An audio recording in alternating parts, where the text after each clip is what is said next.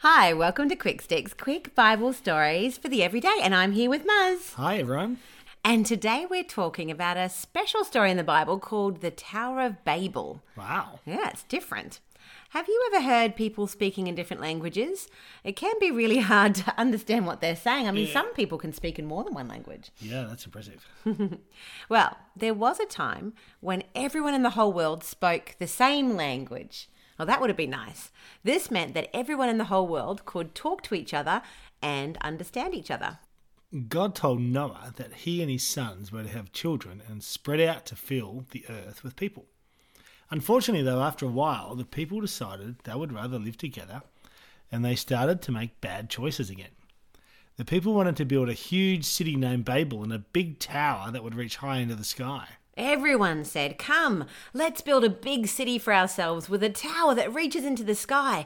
This will make us famous and keep us from being scattered all over the world." But God looked down at the people and the tower they were building and knew that they wanted to disobey him. He said, "Look, the people are working together and they all speak the same language.